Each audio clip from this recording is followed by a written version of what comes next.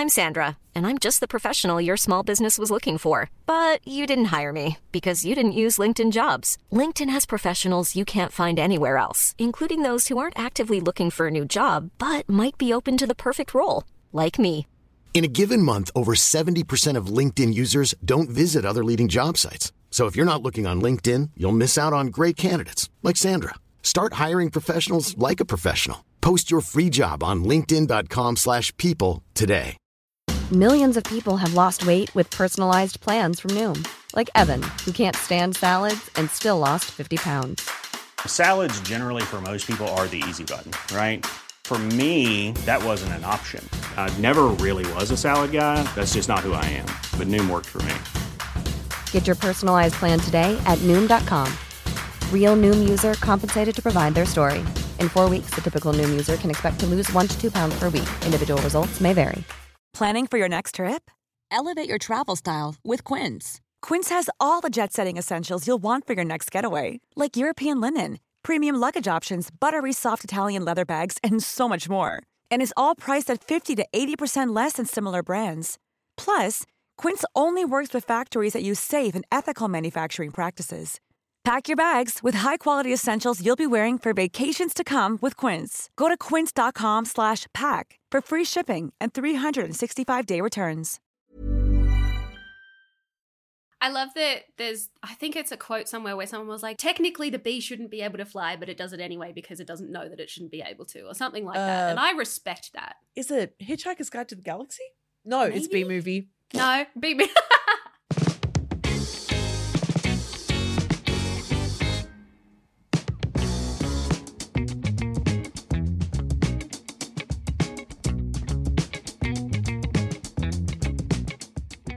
Hello, my name is Ruby Innes, and welcome to Pocket Buds, a back pocket podcast where I talk to my best buds about video games and stuff.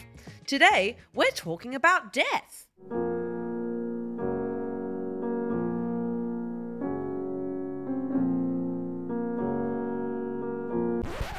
Well, that's a bit morbid, isn't it? To be specific, we're talking about death in video games. The video game world is no stranger to the topic of death. In fact, it's a must-have feature for quite a lot of them. I'm sure any one of you listening would be able to remember a particularly infuriating time you've died in a video game. I'll go first.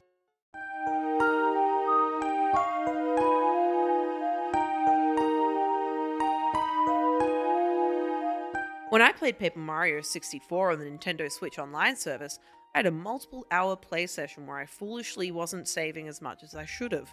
I found myself face to face with a pretty tough mini-boss. I decided to use Watt as my sidekick. He's the little electricity guy. But alas, I died. A very old bug managed to stay in the American version of the emulated game, and that ended up crashing my entire game, resulting in me losing hours of progress. That is one death I'll never forget, and I actually haven't gone back to that game since. But that's just dying in a game. How about death as a game mechanic? As a punishment? As a concept, an idea? What about the actual man of the hour? Death as a guy? Death has basically always existed in video games, being it dying of dysentery in the Oregon Trail, all the way to accidentally diving headfirst into the ground in Breath of the Wild. Both are noble ways to go. But is there a way to do death right in games? Can it be done accurately or respectfully? Does it need to be either of those things? If you die in a video game, do you die in real life? These are all questions that may or may not be answered in the next few minutes. I've played a lot of video games about death. I've died a lot in games, and I've also played a few games where I am death, destroyer of worlds, so I think I've got a good idea of what it's all about. Unfortunately, my only blind spot in the topic is that I've never actually died in real life before, but that's a task for much, much later in my life. I also have the pleasure of being joined by someone who's also done all of those things, except for that last one, of course, and also happens to have her very own newsletter all about the topic of death. Joining me to chat today is award-winning journalist and my good friend, Steph Panecasio. Hello, Steph. How are you today? Hello, I am good. How are you? Yeah, good. Just kind of, I was about to say, just tired. What a terrible way to start a podcast. Yeah, I feel like shit. Yeah, look, I mean, just creeping to the weekend. Oh yeah, TGIF, by the way. Absolutely. And now Yeah, we get to happy have to- spooky bitch hours. So I know, that's something. and it's so funny because the last episode, which was with Chantal Ryan, was also a spooky episode, and I feel like I'm starting to do like a little bit of a pattern. Like not all of the episodes are going to be spooky. I would argue that this episode probably isn't even that spooky because death is scary. Spooky is a frame of mind. So Yeah. yeah, death can be scary. Death is also not scary. Death happens anyway, even if you're scared of it or not. So It's just a part of life. sure is. It's just nature, nature doing its work. I'm terrified of it. I'm terrified of death, actually. Are you really? And it's so scared. So scared. One, because I think it's going to happen to me all the time. And two, because I'm too busy. Yeah, if it could just wait until the opportune moment, that would be great. Absolutely. I'm like, you know what? If it happens when I'm like old and done, so fair, so fine. Yeah. But I mean, I'm similar. For someone who makes a lot of jokes of like, kill me, I don't want to. yeah, It would not be good. like I'm moving right now, and actually by the time that this comes out, I'll be in my new place. But like right now in the moving time, I want to die. But do I actually want to die? Not really. Plus, then you've got so much shit that you haven't unpacked. Like, it would be really my God, inconvenient. yeah. It'd be just put you in one of the so boxes. inconvenient. Yeah. Or just like smush myself under one of them. But then like like if I die, then who's gonna unpack my boxes and pay my rent? Yeah. So true. It's quite a funny thing. And speaking of death, so you do a newsletter called Tell the Bees, is that right? Yeah, I sure do. Yeah. And so it's about death. It is. It doesn't sound like it from the whole bees element, but it is very much related to and encompassing all things about death. Well, where does the Tell the Bees kind of title come from? Is that something like a motif related to death? Yeah, it's kind of it's folkloric in origin, and basically the folklore is that a long, long time ago, people would, whenever there was like a birth or a death or a marriage even, they would keep the bees in the loop because, as we all know, bees are notorious gossips and they want to know everything that's going on. But when it came to death, if you didn't tell the bees about it, you would have shit bees. They would be sorry. They would get shit honey. They would not produce. It would be like a curse kind of thing. So you always had to keep the bees in the loop. Yeah, that's that makes sense. Yeah. Like I guess, Yeah, like, sure. For a society very reliant on honey, like it makes bees sense. are important, man. Like, but bees we are gotta keep important to them around. everything. Yeah, Exactly. they keep the world alive. Mm. So anybody who's allergic to bees, honestly, like fuck you for being so Right? intolerant because bees, we need them. It's hateful. And I really love bees in general, and I've always wanted to get a bee tattoo, but I've never actually been stung, and it would be the funniest thing if I got the tattoo and then it turned out I was deathly allergic. I've never been stung either. Yeah, can you imagine? Like I mean, it would be a We're little friends bit to the funny. bees. They're not going to sting Yeah. us. They sense the vibe. I was in Croatia a number of years ago, on an island in Croatia, and on this island there were bumblebees, and I had never seen bumblebees before because we don't have them in Australia, and I remember just fawning over them because they were so big, but they were so fluffy and so cute, and I was like, this. How do they exist? How do these cute little creatures exist? Because I hate bugs. I'm so scared of bugs. So it's like Me too. I see bumblebees and I'm like, you're not a bug. You're like a little friend to me.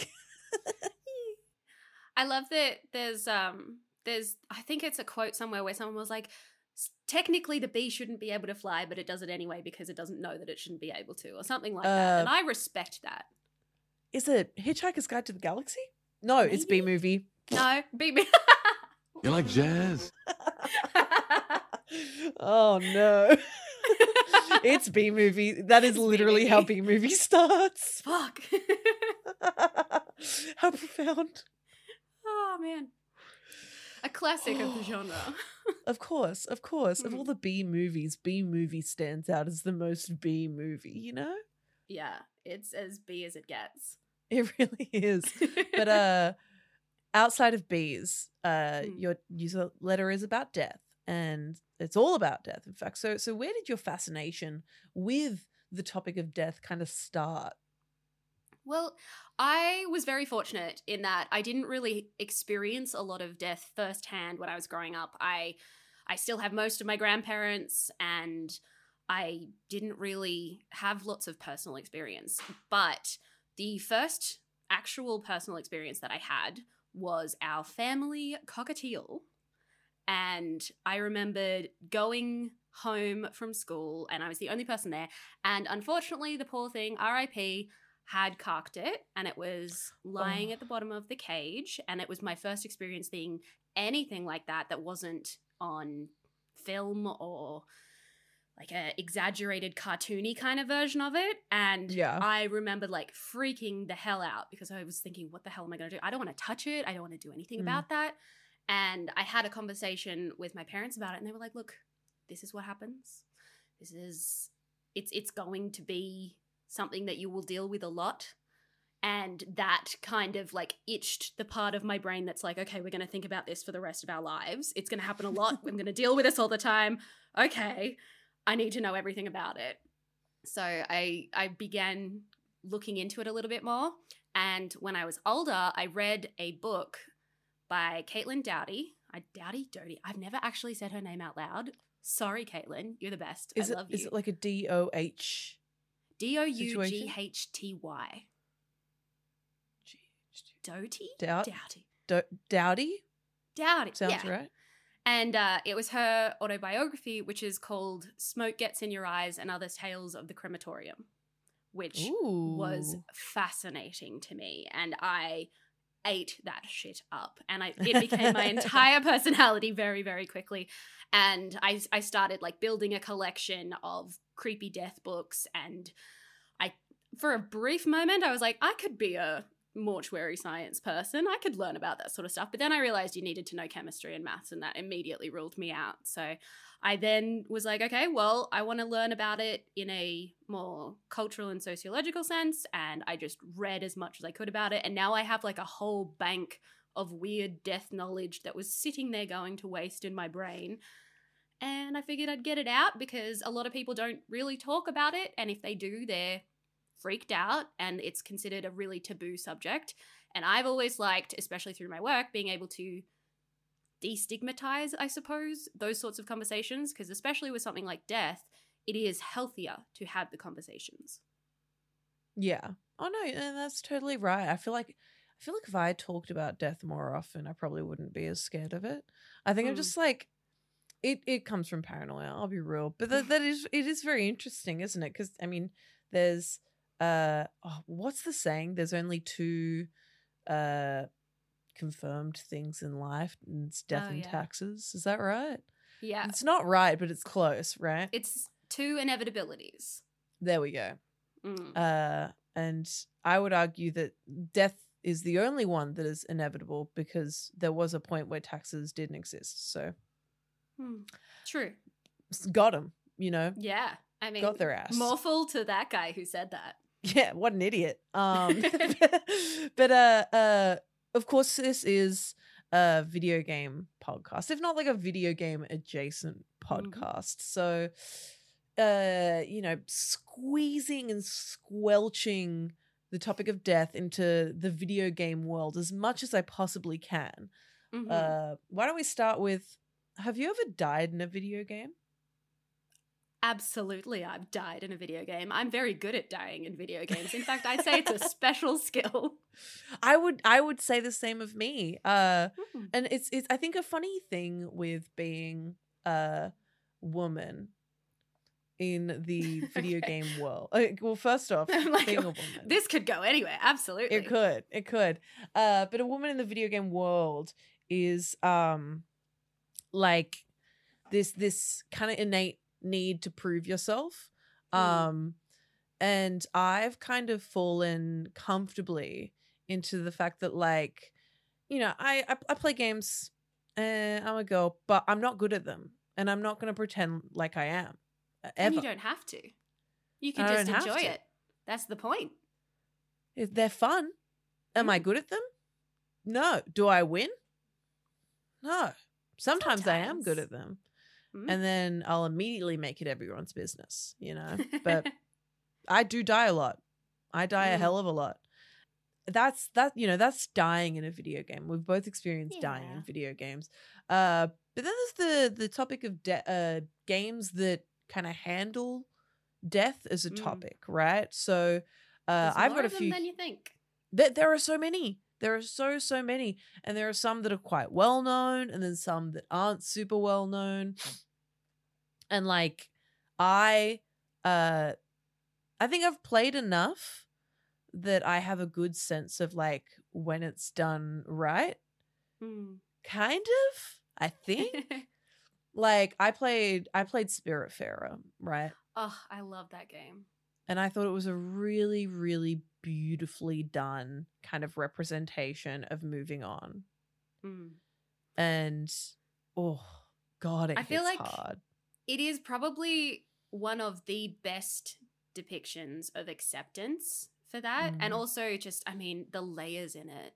It's stunning.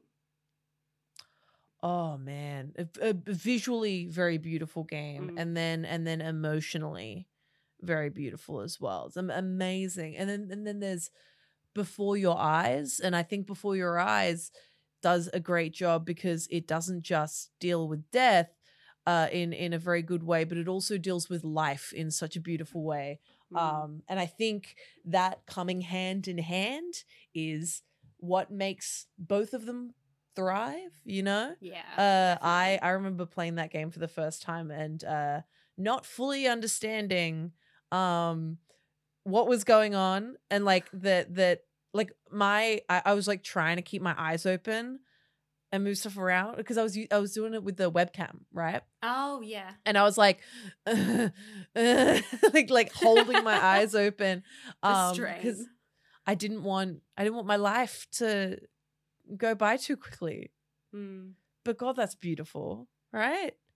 Just the ideas behind it and how they come to be is just it's so creative that it makes me almost angry because it's just like I couldn't do anything like that. It's so beautiful and I'm so glad that they did, but also, you know, a little bit of rage at just how it's like when you see something really cute and you want to squish it, it's that same instinct of like, this is so good, I'm so angry.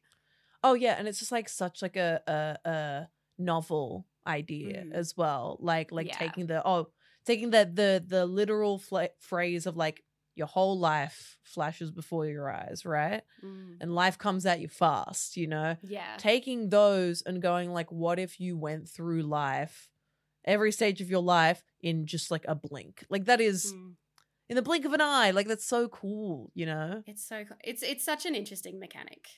Absolutely. And I feel like if anybody's going to know this game, it's going to be you. Have you heard of Little Miss Fortune? I haven't. Oh. Am I going to be introduced to something that's going to change my life? I feel like it. Yeah? It's a short game, and it's I quite liked it. So Little Miss Fortune is a I think you can call it a point and click adventure. You can like move around with the you know, arrow keys and the joystick. I almost forgot what a joystick was for a sec. You can move around like that, but it feels like at its core it's a point and click adventure, right? And you play as Little Miss Fortune, who's this play as hard to say. Okay. Hard to say if you play as her or if you just follow her, right? You play as Little Miss Fortune, this very, very sweet little girl who just seems to have the worst luck and bad things keep on happening to her. But it's up to you to kind of lead her in the right direction and make sure, you know, she doesn't hurt herself and going in the wrong direction, doing wrong things, kind of results in many different deaths for her. So like you have to be real careful. But as well, she kind of goes through the game coming face to face with different kind of representations of death. That it's quite an alarming game, but like very good. It sounds so far up my alley. I'm surprised you haven't heard of it. It's fantastic. I'm literally going to add it to my list right now. No, please do, because the end is fantastic as well. You got to play it. Is what I'm saying. You got to play it. Well, Little Miss Fortune is evening, really fantastic. The rest of my evening is sorted. Easy. And then I feel like you're definitely not going to have heard of this one.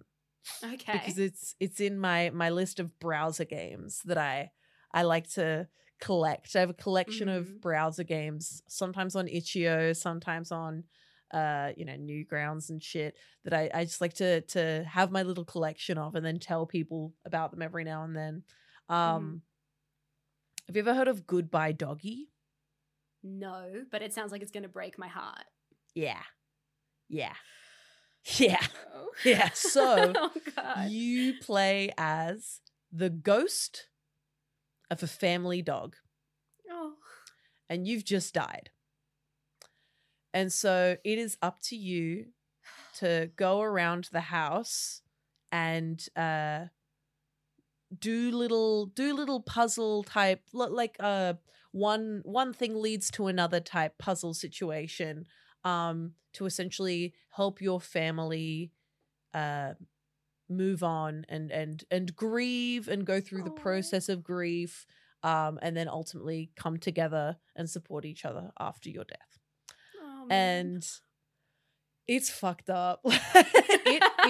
It takes like 15 minutes to play, and I think it was one of the best representations of kind of ghosts and the death of a pet. Yeah, I see.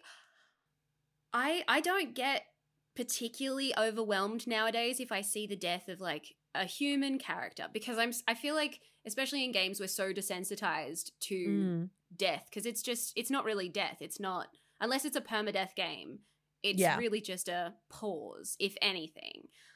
But animals, man, that would fuck me up. Ooh. Yeah, animals is hard. Animals is hard because it's like, they don't know what's going on. They don't deserve that. They don't know. They don't know what's happening. But Goodbye Doggy, really nice, because like it's just you flying around this like cut down so like it's cut open, so you can see the inside, you can see all the rooms, and you have to like help the mum do this or show the daughter this, and all of them kind of like better for the little actions you make as a little ghost doggy. It's really nice. It's so cute. So Goodbye Doggy, that's a fantastic one.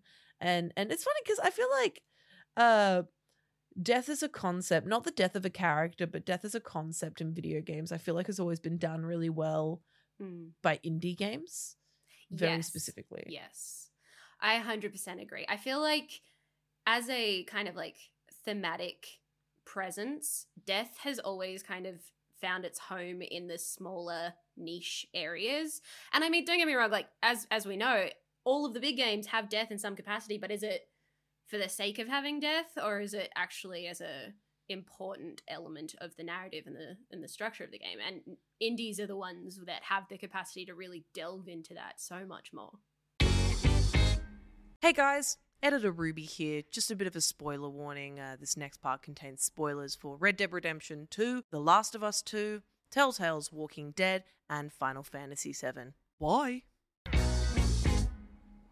Absolutely. Like if you let's say hypothetically go into the saddest deaths in video games lists, of which there are millions and trillions So of many. because let me tell you, SEO loves that shit. And Yeah.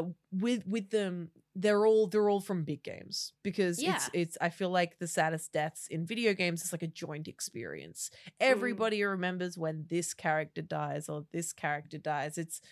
It's a joint experience, but it's all from the big games because I feel like it's what makes them the saddest is that so many people experienced that, right? And so many people fell in love with that character and then watched them go. Especially because it's unexpected a lot of the time in the bigger ones. To a degree, you kind of expect that in a really dramatic moment, it's touch and go for some people. But if you're just playing along and then it really surprises you, which I find is a lot of the ones that dominate those lists, that's hard hitting. Oh yeah, I feel like if we have a look at any of these lists, which I'm looking at now, and a lot of them have repetition, right? Yeah. Shocking that some of them seem to be very similar to one another. Wow, who'd have thunk it? But wild. One that I think is very I'd agree with that it is sad and shocking, and also like not something that's done in video games a lot is your character that you're playing dying at the end, and that being the plot. You die at the end, and that is the end. And that's exactly what Red Dead Redemption 2 does with the death of Arthur Morgan. Yeah, right? Yeah. Right? And so what, it was tuberculosis, is that right? Did you play Red Dead 2? I haven't played it all the way through, but I know what happens anyway because it's just, my special interest. But I think, is it tuberculosis? Maybe. I'm pretty sure. Why not? It's like it's like a rough an way to go. Oh god, it's a rough way to go. And it's a rough way to go. But it's not great. It's a cowboy's way to go, I feel. Hiring for your small business? If you're not looking for professionals on LinkedIn, you're looking in the wrong place. That's like looking for your car keys in a fish tank. LinkedIn helps you hire professionals you can't find anywhere else, even those who aren't actively searching for a new job but might be open to the perfect role. In a given month, over 70% of LinkedIn users don't even visit other leading job sites. So start looking in the right place. With LinkedIn, you can hire professionals like a professional. Post your free job on linkedin.com/people today. Since 2013, Bombas has donated over 100 million socks, underwear, and T-shirts to those facing homelessness.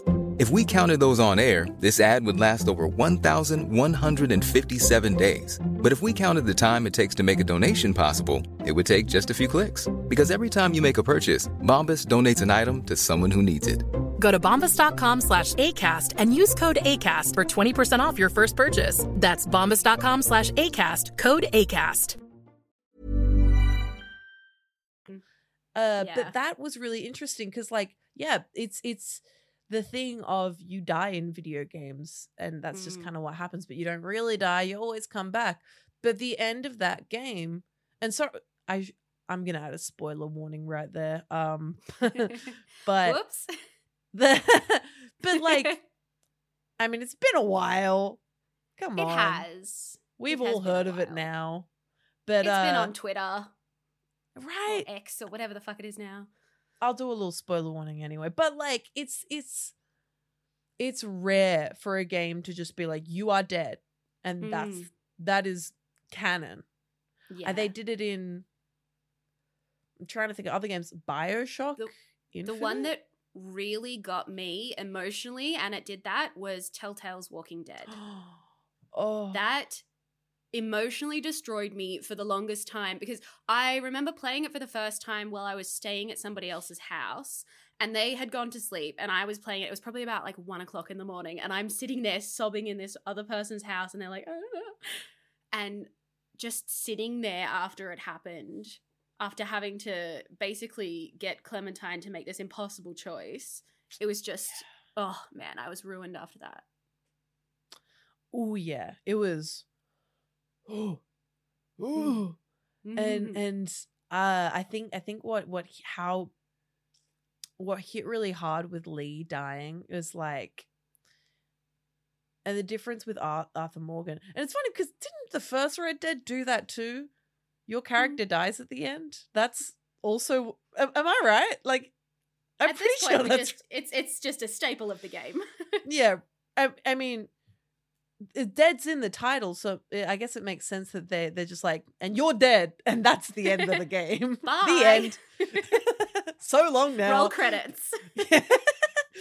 But with Lee, I guess what was different about it was like, yeah, you played him the whole time, but once you do die at the end, you see someone actively mourning you, and that's someone that's been around the whole time, and you essentially gave your life for, and being kind of a part of that whole sequence of Lee dying and Clementine mourning him is rough. It's incredibly well done, but it's rough. And I feel like especially with that game, because you are so involved with the narrative choices, it is particularly personal feeling as well. Because like you're the one that's gotten yourself there. Obviously the game is getting you there to the end, but because you're making decisions like that, it just feels like you are so much more responsible for what happens. Ooh, yeah. It's but like, it doesn't feel like you've done anything wrong as well. It's kind of like a thing of like, oh, that's what was supposed to happen. Like Telltale's Walking Dead is very much like your actions, decide everything you do. Like your choices matter, right? But with the death of Lee, like that's just how it is. Like that's it's inevitable. That is, yeah, just like death. Makes you think, happens to all of us. At some point. Crazy how life works. Really, we're all just constantly dying, just some of us more slowly than others. Creeping towards death. And, hurry up. No, don't actually. That's that's wrong. and unless, there was but then there was also deaths that people fucking hated and didn't kind of believe at first.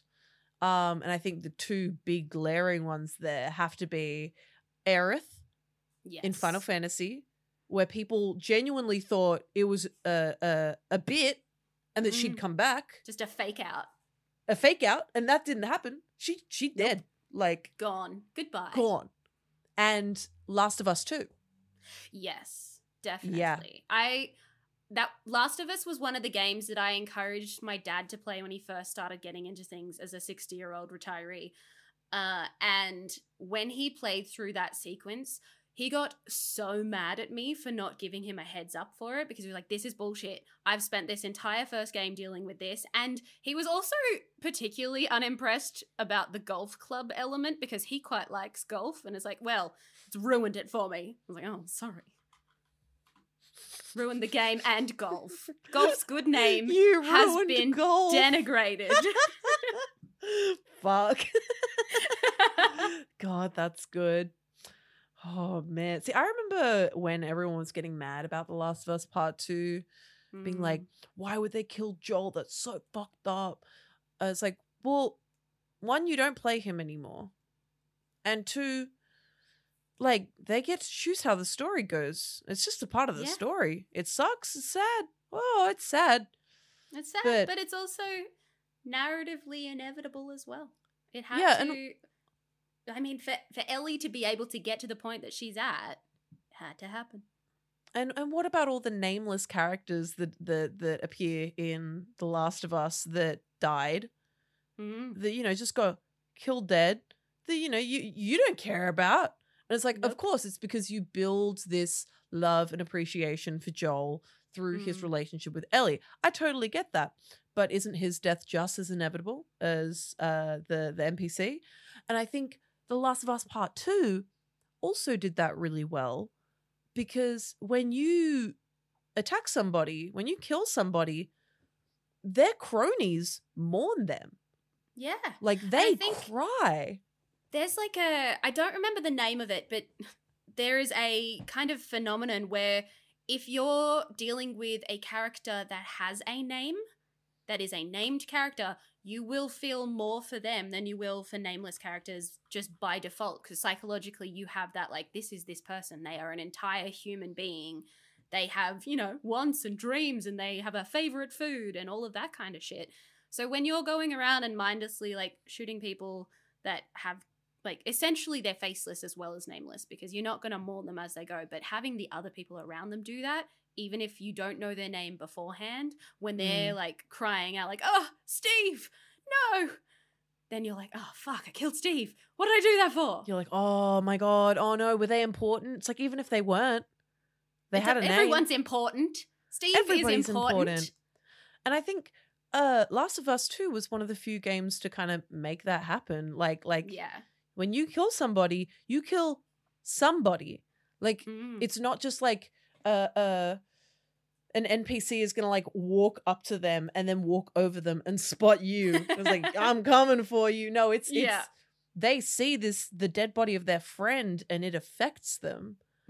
They're like, oh God, no. And like I've never seen that in a game before. I thought that was so cool, you know? It adds such an element of realism, because like even if you are happening to be in a shootout in the middle of the snow trying to save your life from zombies, which, you know, happens all the time, you still have that mental and emotional connection to the people that you're with. So it would be wild, and it is wild to consider the fact that so many games don't show that connection and are just like, well, this is bad guy 1 and bad guy 2 and they have no connection to each other ever. Yeah. Like it's not realistic. No. And you know, gamers want realism in their games. Absolutely they do. Unless it's someone they like dying. Yeah. And then when that happens, it's a fake death. It's not real. He'll come back. Sure, right? Yeah. Shit. Fuck. Now, there are so many ways to look at death in video games, you know? Like, and I didn't think there were at first. And then while I was writing my little thingy for it, there's so many. Like, we can look at death as a game mechanic, for example. And it shows up in a lot of different games. But I think the two most interesting ways I'd like to talk about is roguelites and a very specific puzzle game. I was about to say puzzles, but I'm like, no, a very specific Just puzzle game. One specific one. One puzzle game. Because like, you know, you can talk about death as a concept, death as a character, which we'll get to later, death as a motif in the story, as a story continua, but death as a game mechanic is such a huge part of roguelites. And you've got that in Hades, I think, is a really fine example. And I think it kind of gets away with it as well because you're a god, right? Yeah. You're a demigod. A demigod is demigod, yeah. Yeah. He's you don't the really son die. of a god. Yeah, you're the son of a god, so you don't really die, but you do get sent right back home, and home just happens to be the underworld. I really thought you were going to say, but you do get wrecked. You do. You do get you wrecked. And then you get sent back home to Papa, who's like, nice freaking try. Nice try. You never leave this place. Yeah, no. That don't impress me much. But it's a cool thing of like death almost being like a reward or getting rewarded for death, which I find really fascinating. It is like, it's one of those things where, as I said, it's unless it's permadeath, you don't really see death represented properly. And in those particular games, it's always really interesting because it kind of helps you to get better and avoid death in future. So I find it's also very similar with Elden Ring and basically just any Souls game, because after you've done it once and you've died, you then have like better ability to strategize for different things. And with Hades, you have different weapons now, you have different capacity to target those things. So really the game both incentivizes and decentivizes dying, because you don't want to in the end, but you do so that you can get to the point where you won't. Yeah, absolutely. And it's interesting as well because like it's this thing of, you know, you don't get rewarded like fully. It's like a very, it almost I guess desensitizes you to it, because Yeah. you have to keep on dying over and over and over. Like, you don't have the option of just clearing it in one go. Like, you have to die, and you got to Unless keep you're on like going back really and forward. good, but Yeah, I'm not. but I don't so believe that anybody is, Can't and I'm relate. not. No. So yeah, it's And if it's you not, are, you're a liar. yeah, liar, not real, not real. That man is not real. I shouldn't make fun of her. She seems nice. Hope she's doing well. Hope she's okay. But Yeah. I think another one as well, which is really good, is Vampire Survivors, of course. I feel like that was an insane phenomenon. Like, people went absolutely nuts over it, myself included, because it did the roguelite thing so simply. Yeah. And like, you die, but boy, do you get so many rewards while you live, and then after you die. Ooh. Feels fantastic. And also vampires, just in general. Always a And winner also in my books. vampires. Even though there weren't any vampires in the game, it was like Vampire Survivors. I loved it.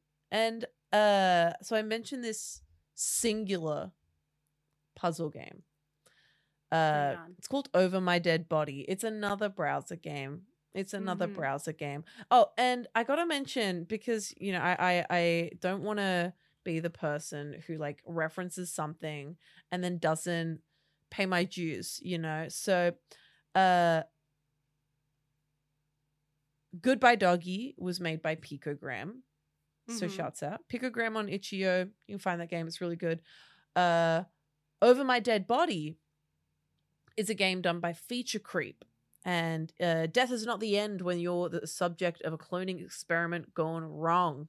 Since the bodies of your previous clones remain after death, you can use them to reach new heights, literally, create safe passages, or shield yourself from bullets. Think of it as a twisted game of Tetris, except that blocks your own lifeless corpses. Good. I played this game randomly last year and thought it was so neat. So neat. Because it's a pretty simple platformer. But you gotta die. You have no choice but to die, because if you don't die, then you can't get from A to B. And I think so you have to die strategically. Yeah, you have to choose the exact right place to die, and you're given that through, you know, obstacles that will kill you, but then also eating a cyanide pill, and then you can just die in a certain spot, and then you're dead there, and then you can get from A to B. And that was very, very cool. I loved that game. Very short, but short and sweet, you know? I feel like there's something very like confronting about the idea of you may not realize that you're a clone until you die, and then you're confronted with all of these clones of yourself, and you're like, well, waste not. I'm gonna make use of this. I should probably use this to the best of my abilities. Have you ever played any games that you found have used death as a mechanic quite well? I would say, I mean, I did a piece a while ago for CNET that was talking about Elden Ring specifically, which I remember having a discussion with somebody who was playing right when everybody was like, oh my God, it's so impressive, blah, blah, blah, that didn't realize that the death element was such a like forward-facing element of it. They were like, yeah, of course I die. I die all the time. I was like, yeah, but do you think about it? Do you think about what it's doing and the mechanics of it? Because ultimately, like, I remember reading an interview with Miyazaki. I think it was in like the New Yorker or something, and he was talking about hang on, I'll see if I can find it. Okay, the quote was, death and rebirth, trying and overcoming. We want that cycle to be enjoyable. In life, death is a horrible thing. In play, it can be something else. So it was going into it with a whole perspective of, okay, well, the death element is so important to this, but people were just fucking around and killing things without thinking about it. And I think that was one of the ones that really struck me, because I think about that shit. I go into it, and if I see a death in a TV show, I'll be like, well, this is what I think has emotionally and strategically happened as a result of this death, because that's the way that my brain works, for better or worse. And playing that game really kind of struck me with it at all in that capacity. But I think other than that, the main one would be like Spiritfarer. Oh yeah, big time, big time. And last but not least, I'd like to talk about death as a guy. As a guy, just or a a girl, fun little dude. a person. Or an animal. Yeah, and so the Reaper is a common motif in every form of media. You know, like there's been a movie with the Grim Reaper in it. There's been a TV show with the Grim Reaper in it. There's been a book. There's been a picture. Just been one a comic of each. book. One of each, yeah. So it's up to you to decide which one that is. And then others will cease to exist. Yeah, the supreme one. Yeah. I'm trying to think of the first time I ever saw the Grim Reaper in a form of media. And I think it was a video game. No, that's a lie. It was The Simpsons. Wow. Yeah. You are such a liar. What? How could you? You're such a liar. Oh, for saying video games? Yes. It's because I misremembered because I was like, okay. oh, it was definitely The Sims as a child. Well, I mean, Simpsons, not that far off. I'll forgive it. Exactly. They're close. Yeah. Too close. Because I saw Homer as the Grim Reaper. And that was an episode that stuck to my mind, right? But The Sims, I remember coming face to face with the Grim Reaper in The Sims was such a harrowing experience because usually it would be because someone in your family has died and you have the option to like beg for their life, which is, as a child, I was like, okay, all right. This is stressful. Guess I've got to do this. Stop trying to go to the toilet. Yep. Beg. Piss your pants and say please. Yeah, literally. I think that was the first time I saw the Grim Reaper in a video game. But since then, I've got to experience quite a few. Hands down, though, I will say my favorite game where I have played as a Reaper has been Death's Door. Yeah. That is just an incredible piece of media. It's so good. The first time that I played it, I was on a red-eye flight. So I had to be quiet while I was playing it. And I was getting so frustrated because, again, I'm not good at games. So it took me a while.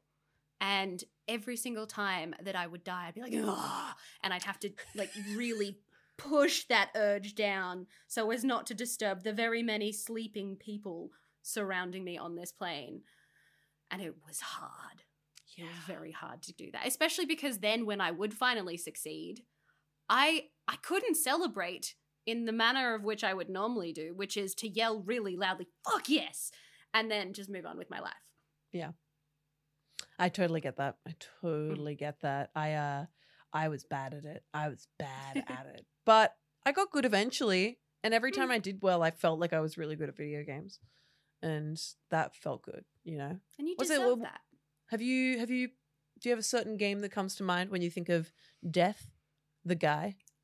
The guy? I mean, I feel like there are a few examples. I mean, the immediate ones that come to mind for me are things like Grim Fandango, even Little Reaper, which is an indie game. It's a platformer where you play as like a really, really little Grim named Ollie. It's so cute. He has like anime eyes. And then one that I really like because it's just a different way, and it also explores one of my favorite kind of historical representations of death is Felix the Reaper. Have you heard of Felix? Felix, my good bud. Yeah.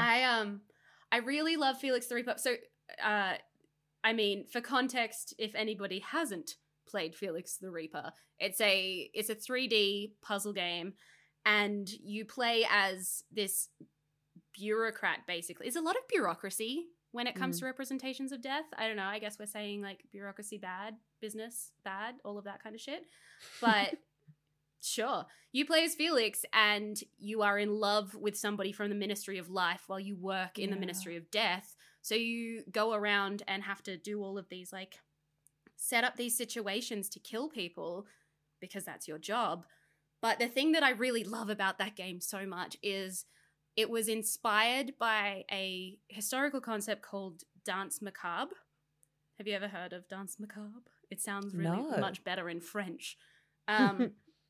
Basically, it's a late Middle Ages, I think like 13th or 14th century allegorical thing that was happening in art and poems and stuff like that, where it was talking about the universality of death and depicting that by having everybody dancing with skeletons, which is great, but because you'd have a depiction of the Pope dancing with skeletons because everyone dies, even the Pope.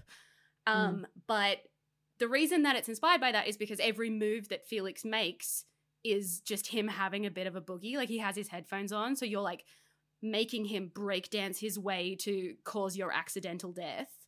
And it's just a really amazing thing. And like the concept Danse Macabre has been something that has kind of ended up in a lot of modern art in general without people necessarily realizing that that's what it is.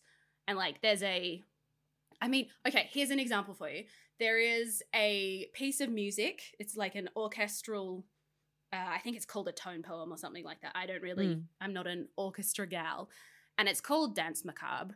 And that piece of music is used in so many things that it's in Shrek the Third.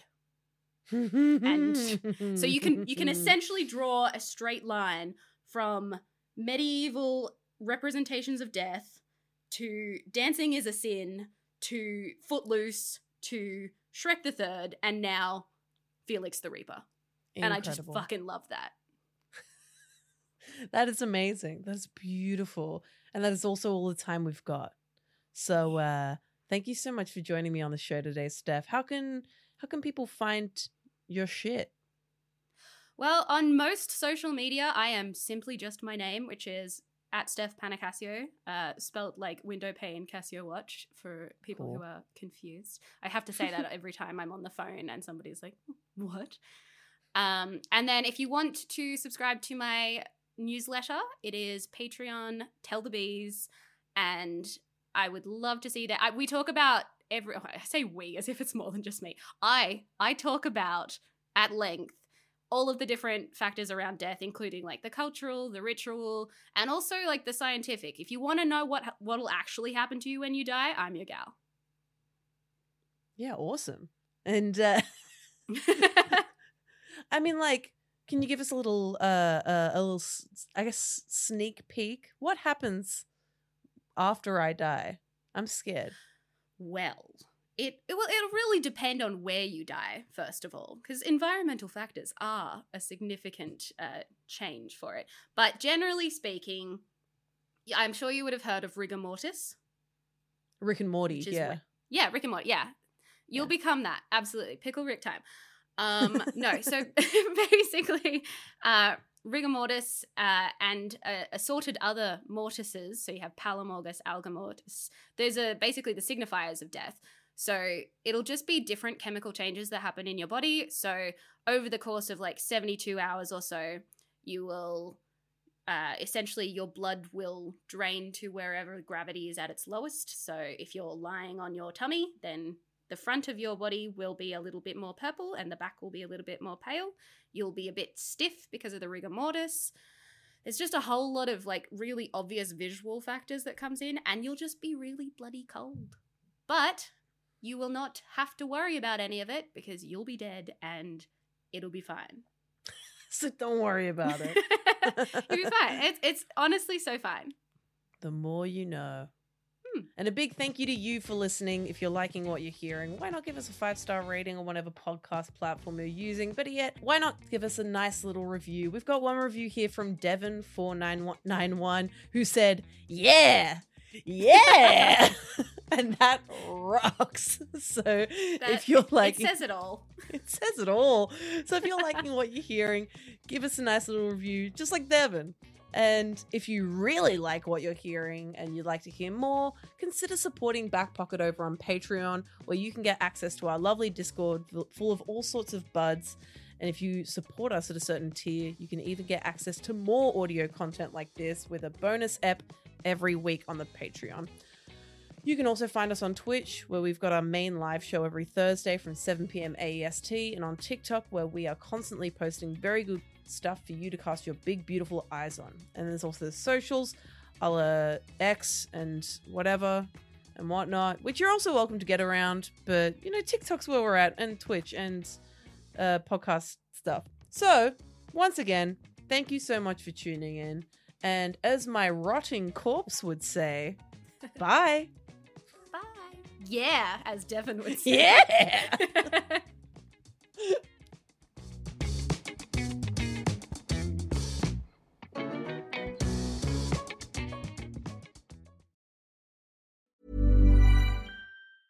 Even when we're on a budget, we still deserve nice things.